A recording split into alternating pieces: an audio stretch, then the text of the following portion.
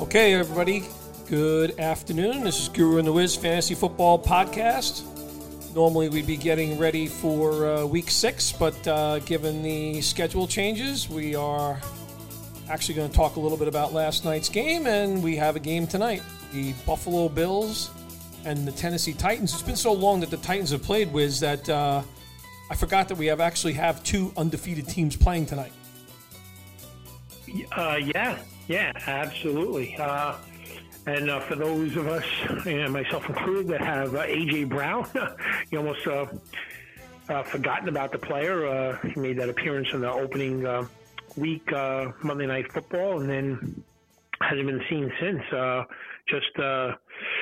It'd just be good to see him back on the field, but they're kind of depleted, right? A couple of the guys are out with COVID. Corey Davis, Humphreys as well. Yeah, they're both out, and I think Simmons is also out on the defensive side of the ball. I know Tyler Lewan's supposed to play tonight, but I think they're missing something like 12 or 13 players from their regular roster.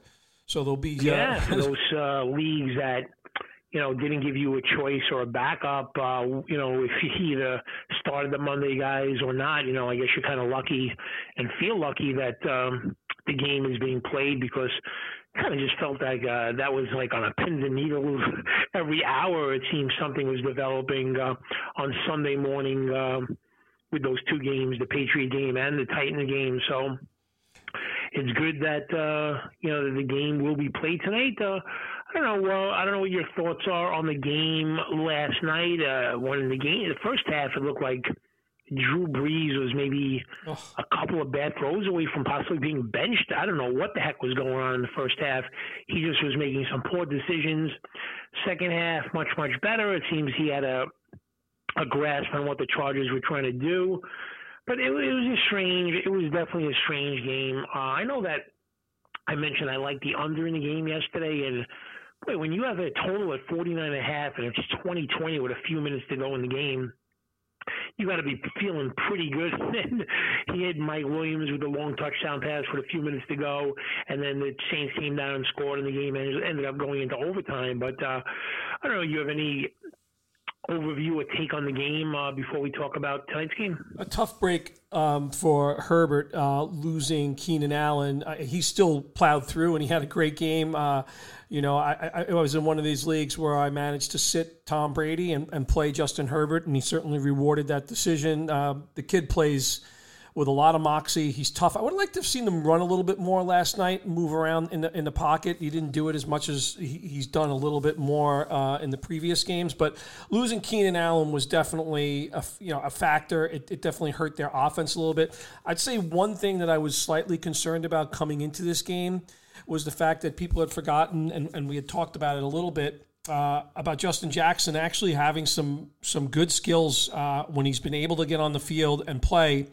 A lot of yards per touch, and he looked like the better running back yesterday. I mentioned that I thought he was a potentially good play because a lot of people were kind of on the Kelly bandwagon. I'm not saying in the next game it could be opposite in terms of their roles, but these two guys are going to split the workload, I think, kind of moving forward until Austin Eckler comes back.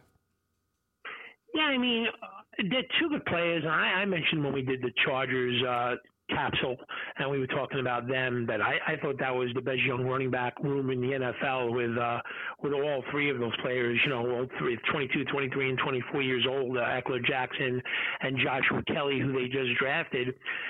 Looking at it, I think it's going to be a game-by-game situation with who's going to get the majority of the catches. The touches, really. It kind of looks to me that they're going to use Justin Jackson in more of the Eckler role if they're trailing or if they're in third and long.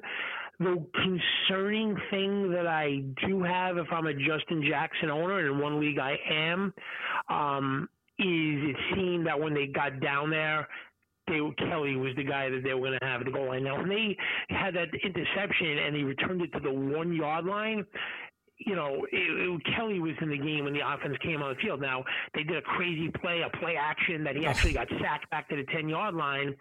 But it is a little bit concerning if you have Justin Jackson that when they get down there, and they got down inside the 5 twice, that Kelly was in there. But I think to your point, this is going to be a game-by-game situation. game script, what's happening is going to dictate a lot of it, but it's a real headache. And, if you have no other options, you're going to have to start them. But picking which one, if you have both players, seems so difficult. And it looks to be a full-blown timeshare at this point.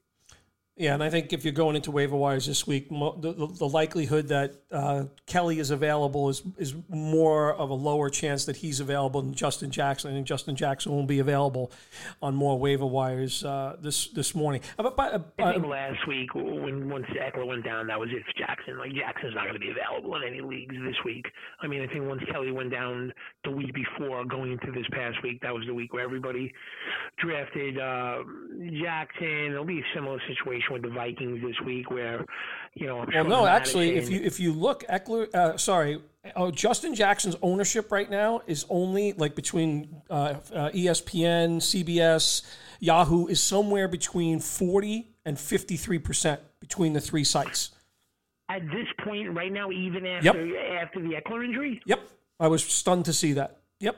Okay, I guess. I mean, it'll definitely be more ownership on the player now after seeing how much he was in the mix. But I guess this all comes down to, like, when I'm gauging this, I'm looking at this, like, how deep the leagues are. I guess, like, in leagues where you only have, like, 14 or 16 players on your roster, and maybe you're starting 8 or 9 or whatever, he'll be available. In deeper leagues, I don't know. But, we'll have to see. And I guess another thing that's come out of the weekend is it's already been reported that Dalvin Cook's going to miss this week.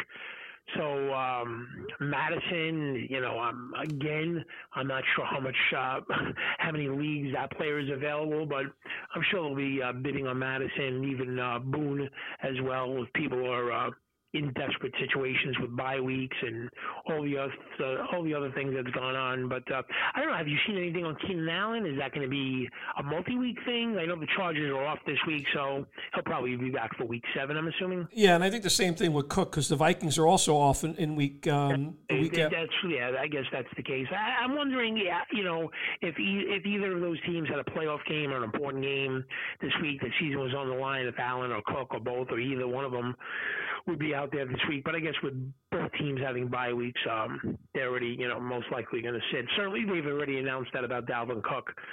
By the way, you mentioned that call on the goal line, and I sat there watching that last night, and I'm like, it's a perfect situation. I know their offensive line is a little beat up and scratched up, but come on, these gimmick plays. I talked about that stupid play that the Jaguars ran the other day on a 4th and 1 where they're trying to roll James Robinson to throw a pass. Like, guys, why are we not like just blasting through it? Give it at least one try to blast it through from the 1 yard line.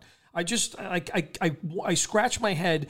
And I looked, our friend Rick brought this up about the Chargers losing so many tough games. You look at their point differential this year. They're 1-4. They've outscored their opponents by something like 15 points on the year. And they just find ways to lose. It's just really difficult to watch. This is a really, really cursed team, I got to say. Yeah, the Chargers are a good team. I was watching the Chargers yesterday, and I was thinking to myself, boy, when they got all of their players that are hurt back, I'm assuming, that's not going to be until next year. Some of them will come back. But my goodness, I mean, Bosa and Ingram and Murray, who they drafted, and Harris and their great safety, James, I mean, that's a defense. When they have all their pieces together, they're going to be a formidable defense. That's I think this year, without James and some of these other guys, they're still okay, and you could play them with matchups. But you got to kind of think, if they have all their pieces together, that's got the capability of being a top 5 defense. Yeah, no question. And they missed Melvin Ingram was out last night too, which is he's one of the key. I mentioned, yeah, exactly. I mean, all of those players tough. that really tough. They're missing, but. That was they certainly have lost way more than their share of difficult games. So we'll see how that goes. But you gotta like the moxie, if you will, of Herbert, man. He's hanging in that pocket. He's taking some hits. He's keeping his eyes down the field. These are all things that you can't really teach a young quarterback, yeah, it has to be within him to just keep your eyes down the field. You know, Russell Wilson really is a perfect example of a guy who just understands the art of breaking out of the pocket, but not breaking to run 4 yards and run out of bounds. Breaking out of the pocket and looking to hit you with a 60, 70-yard touchdown pass. And Herbert's got that moxie, man. He stood in that pocket and he was stepping up and he knew he was going to get hit and he was making some great throws. I mean, it's a great learning experience. And yeah, the Chargers have a lot of good young players. Certainly, if they're all healthy, they're a team to be reckoned with. Yeah, they're gonna drive some teams crazy as they begin to get some people back in the second half of the season. They'll definitely make life tough in some of these matchups. They come, we talked about it, they come to play every single week. And I thought, to your point earlier, I thought Breeze looked horrendous in the first half. I was like, what is going on here? Again, with nothing. And actually, he really didn't throw any significant balls down the field. He made a couple of big connections, one with Traquan Smith late in the game, a couple with Emmanuel Sanders. It still doesn't look 100% to me. I know Mike Thomas is still out, but there's still something that's missing there. The arm strength seems to be lacking. Yeah, he hit Cook with a big one when he stepped up in the pocket. He was climbing the pocket, and the defense got a little confused what they were doing there. So yeah, he was capable of making those big plays, but we'll have to see what happens. When a team that can put a pass rush, and I just don't know, if he's playing outdoors in conditions, he's able to he doesn't look great in the dome. I didn't like the fact that the guy was contemplating retiring and talking about being a broadcaster. That's always an ominous sign for me. But it's one thing to make those throws in that cushy dome. I just don't know if a situation comes where he's going to have to play outdoors,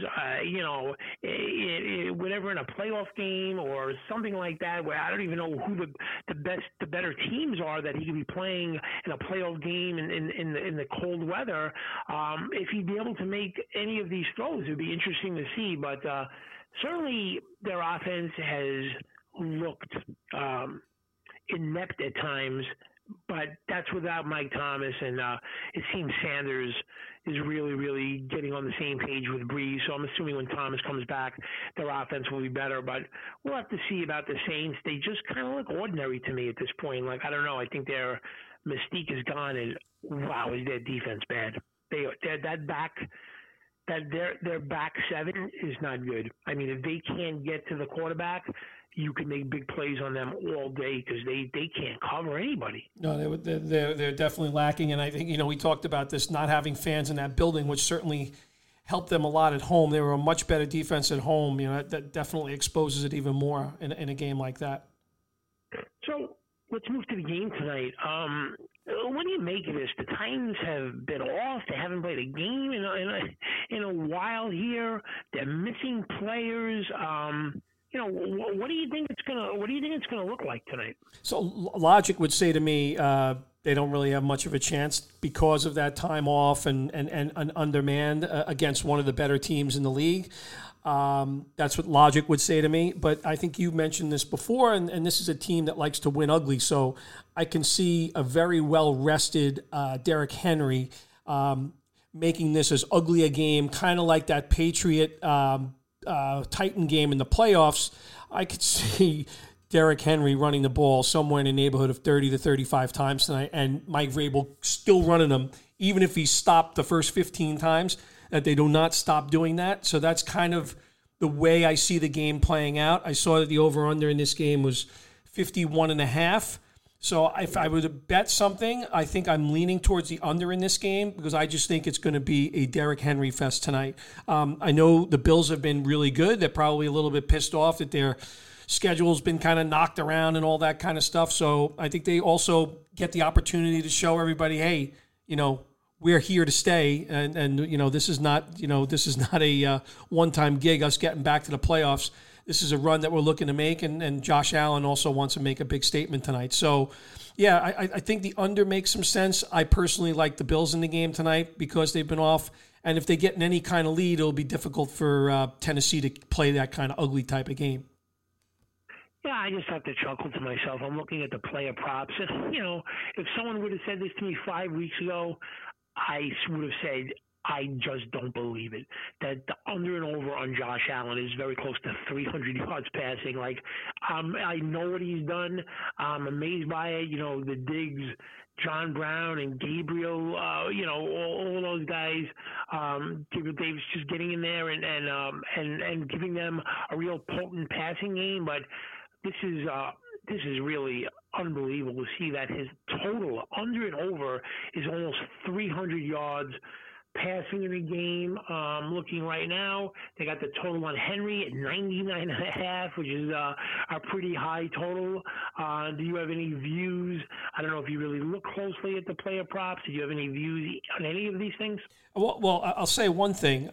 So I found it weird. Maybe they're waiting for Zach Moss if he's going to be active or not, but there was no player listed on the running side for the Bills, right? That was kind of weird. Right. Given that we're going to be a little bit undermanned on the receiving side for the Tannehill rushing. Yeah, Tannehill rushing. I knew that's where you're going. It's too low. It's too low. He's going to have inexperienced receivers. Well, Raymond has played a lot. They got a kid Westbrook who's they're going to bring up. We know there's going to be a lot of attention placed on both A.J. Brown and I would think Juju Smith, but it seems like a low number for Tannehill, who normally takes off at least 2 or 3 times a game. It seems like a very low number. And he can really run. I mean, he's not one of these quarterbacks that it'll be a lumbering, like he'll have to run 5 times to hit that over. I mean, he can really run. So if there's an opportunity, like you said, he'll certainly take off. And he's a willing runner and he's athletic as well. So that one could be. I mean, just looking at these under and overs. When a guy's been out of action, you just don't know. But A.J. Brown, I think, without some of their key guys in the secondary, I think is a pretty good bet to go over 58.5 in that game. Do you have a view on Henry? Either one, the total yards of rushing, it's 99.5 rushing and like 120.5 for total yards. Any view on that at all? I mean, those are big numbers, right? That's a strong game. That's a really good game. So I'm probably not going to push against kind of where the market is, but I would lean towards over just because I think they're going to feed him, the ball 30 to 35 times tonight. Yeah, I wouldn't be surprised if he got a lot of carries. And I don't know, like the Bills defense, well thought of coming into the year, probably top 5-ish, top 7 certainly coming into the year, and they have not played well at all. I mean, they've had glimpses, but the other teams have been able to do what they want. Do you think the Bills defense plays better tonight, or how do you think that's going to go? I mean, I know Tennessee is kind of down to like Smith, A.J. Brown, and Henry with no Corey Davis or Humphreys or those complimentary guys. So do you think the Bills defense, looking at it, I know you think it could be an ugly game, and that's what the Titans want to do, but do you think the Bills' defense is going to start playing better, I guess, in general? I think you mentioned this before about the offense, maybe having an impact on this defense. In other words, the offense, a little bit more of a higher scoring offense, putting points on the board, not really sustaining drives. There's actually been a lot of big plays. So the Bills defense maybe has been on the field a little bit more than they're used to, and perhaps that's actually playing a little bit into the downward move in the Bills defense. And I think they've struggled a little bit too in addition to that. But I think the fact that this offense is a little bit more high-powered and teams have been trying to catch up against them. Remember the Ram game, how much that played into it. So maybe some of that. I certainly hope the Bills play well tonight. I have them going in one of my leagues, so hopefully that's the case. So, but I tend to think this is going to be one of those kind of punch fests tonight. So I see this being a lower scoring game. I like Buffalo maybe winning this game something like 20, 24, or 17, something like that. I'm looking for a lower score game and Buffalo winning. I think this defense comes to play a bit, and I think the Bills have something to prove. Like I said, this is a team that is looking for respect. The Patriots have been the dominating force in this division for a long time, and I think this is a big statement game. And hopefully they're not looking ahead too far to that game next Monday night when they play at 5 p.m. next Monday against the Chiefs. That is the one worry here, that they're actually looking at that game. imagine that playing two, they play the Chiefs, the defending Super Bowl champs, who are no longer undefeated because of the loss to Vegas, but they are playing the undefeated Tennessee Titans this week. So two tough battles in a row for the Buffalo Bills, and a big test for them early in the season.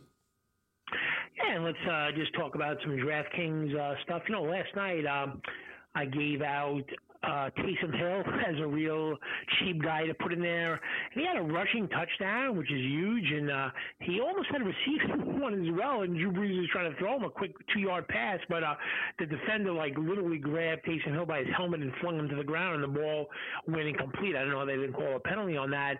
And I also had the kicker, Lutz, predicting he would kick 4. He kicked 3. One was from 54. One was from 48. Another 30-something. So Lutz and Hill did perform. So if you sprinkled him in there with the big players and you got the big players right, you had a good night.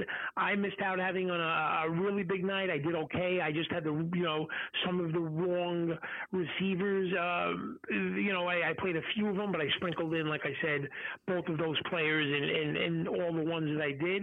And I'm going to give another kind of a cheap player out tonight. I'm going to predict Dawson Knox.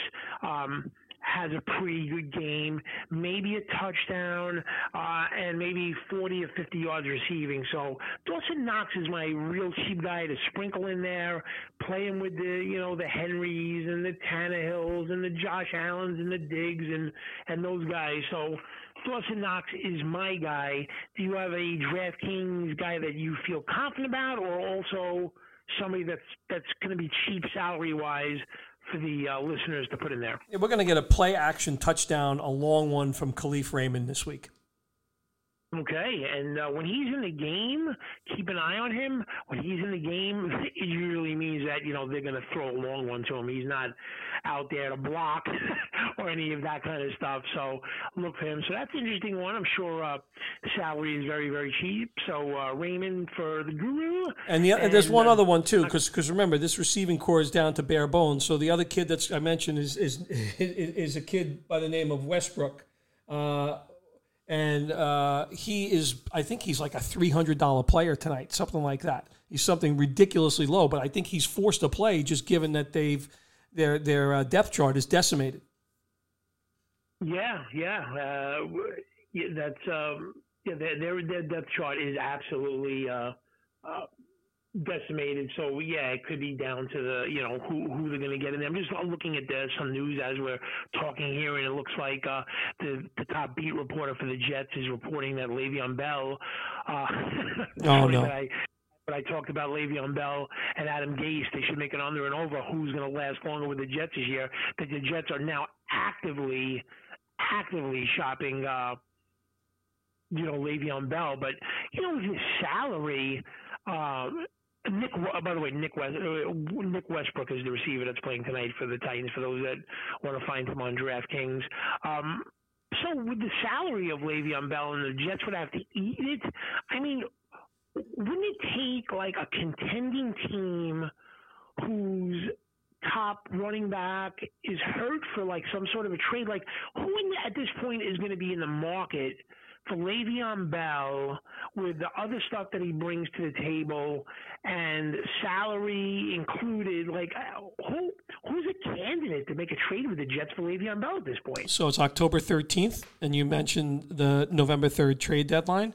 So that's a lot of time. We've been seeing star players go down each and every week. So to that point, I think it's going to really be predicated on which players are able to stay healthy through that period of time. Because if one of these contenders, as you mentioned, lose their top dog, and maybe they don't have, like, let's face it, let's say, and believe me, I wish harm on no player, but let's say something serious happened to Derrick Henry tonight. So they have a rookie, Darrington Evans. They have the kid Blazingham on this team. But and this is a team that's looking to contend. They're 3-0. If he were to go down, do you think there's an opportunity for Le'Veon Bell to step in and play for the Tennessee Titans? I would say absolutely. There is absolutely zero chemistry. There's complete hatred between Gase and Bell, and whether it be because of the contract or whatever it is. And Gase is a pretty much a nut job when it comes to this. And look, Bell has performed poorly. This has not been a good team, but it's going to take something like that to happen and to find a really good mix. But like I said, we've been seeing this weekly. So if there's a devastating injury over the next couple of weeks, you can rest assured that one of the first phones to ring will be Joe Douglas's phone, because they'll be looking to see what the story is with Le'Veon Bell. Yeah, but I mean, it's not like baseball where you trade prospects. Like a team that's out of it is getting prospects, and they're trading an established guy, and they're okay with that, and they realize it's a 2, 3, 4-year process, and they'll be patient with the young player. I mean, so how do you work this out? Like, so Derrick Henry is out. Is Le'Veon Bell going to hold off Derrick Henry when Derrick Henry comes back next year? So it's not going to be like a trade and then you sign the player for multi-years. That's not going to work, especially when you've given Henry all this money. And by the way, look at what they just gave Henry. Did they have the money to make this kind of a trade? I think it's in the NFL at this stage, it's a lot more complicated than some of these other sports, especially baseball, where it's prospects and these teams have so much money and they could throw in cash and they could cover, and the Yankees will say, sure, we'll pay 98% of his salary. You just pay a couple of $1,000 and we'll make the trade and we'll do this and all of that kind of stuff. And in football, it's a lot more complicated, and Le'Veon Bell seems not to be the easiest guy to deal with. That's on top of his lack of production. So I think it's easier said than done. Could that scenario take place? Yes. But I think it would have to be something where it's completely everything's aligned, where it has to be the team has money, the team has lost the tailback, the team is in playoff contention, the team doesn't have to worry about Le'Veon Bell. Like, how are all of those things going to add up? I mean, in your mind? No, it's not simple. I mean, again, I use Derrick Henry loosely. There are teams in better shape when it comes to contract and cap room, right? But I just kind of use that as a quick example, but I think it's very complicated to trade a player like Le'Veon Bell right now, and that's just a disaster of a situation. Gets worse and worse for the New York Jets, that's for sure. Now, I'll tell you what would make it easier. If the Jets are of the mindset, we made a mistake, we're going to cut our losses, we're going to get rid of the player, we're going to eat the majority of the salary. We're not going to ask for an overwhelming lot back. It's kind of like addition by subtraction by getting rid of the player. He's a detriment to us. So now, I'm not saying that's going to be the feelings of the Jets, but if those are the sentiment of the Jets, then it'll be a lot easier to make a deal. But if the Jets are playing hardball and saying, he's still Le'Veon Bell, he's an MVP candidate, you got to pay his salary, you got to do this, you got to do that, it's not going to be easy to make a trade. If the Jets want to basically get rid of the player, then obviously there's some kind of movement, and you could just see the writing is on the wall. I talked about this, with you in the last podcast. I'm not sure, if that line was who lasts longer with the Jets, or who's going to be on the Jets sidelines more games this year, Adam Gase or Le'Veon Bell. It's a pick 'em bet. It really is. Like, this could go either way. Like I said it, tomorrow you may read Le'Veon Bell traded, tomorrow you may read Adam Gase fired. It can go either way. Both can happen. But at this point, would you say at least one of those things are going to happen? I think. I actually think. Confident one of those will happen. I'm confident both things are going to happen. Actually, I'm very confident. Yeah, I wouldn't disagree with that. I would not disagree with that at all. I just think a fun bet is which happens first. But we'll have to see. But man, if you're in New York, this is a difficult situation with these New York teams. I mean, it's difficult. It really is. And, there was once a time, the Giants were, every year you count on them to be a top contender, and the Phil Simms and Parcells era, and then the Eli Manning era, a couple of Super Bowls, and they were contenders. But this thing has got to turn around some way. And it looks to me, at least, I don't have any skin in the game. I'm not a Jets fan or a Giants fan, really. I'd like to see both teams do okay, but at least in my opinion, maybe you have a different view or the same view. It looks to me like the Jets are really, really far away, where they need to almost scratch it and start over. Or at least the Giants have some sort of system in place. They're more competitive.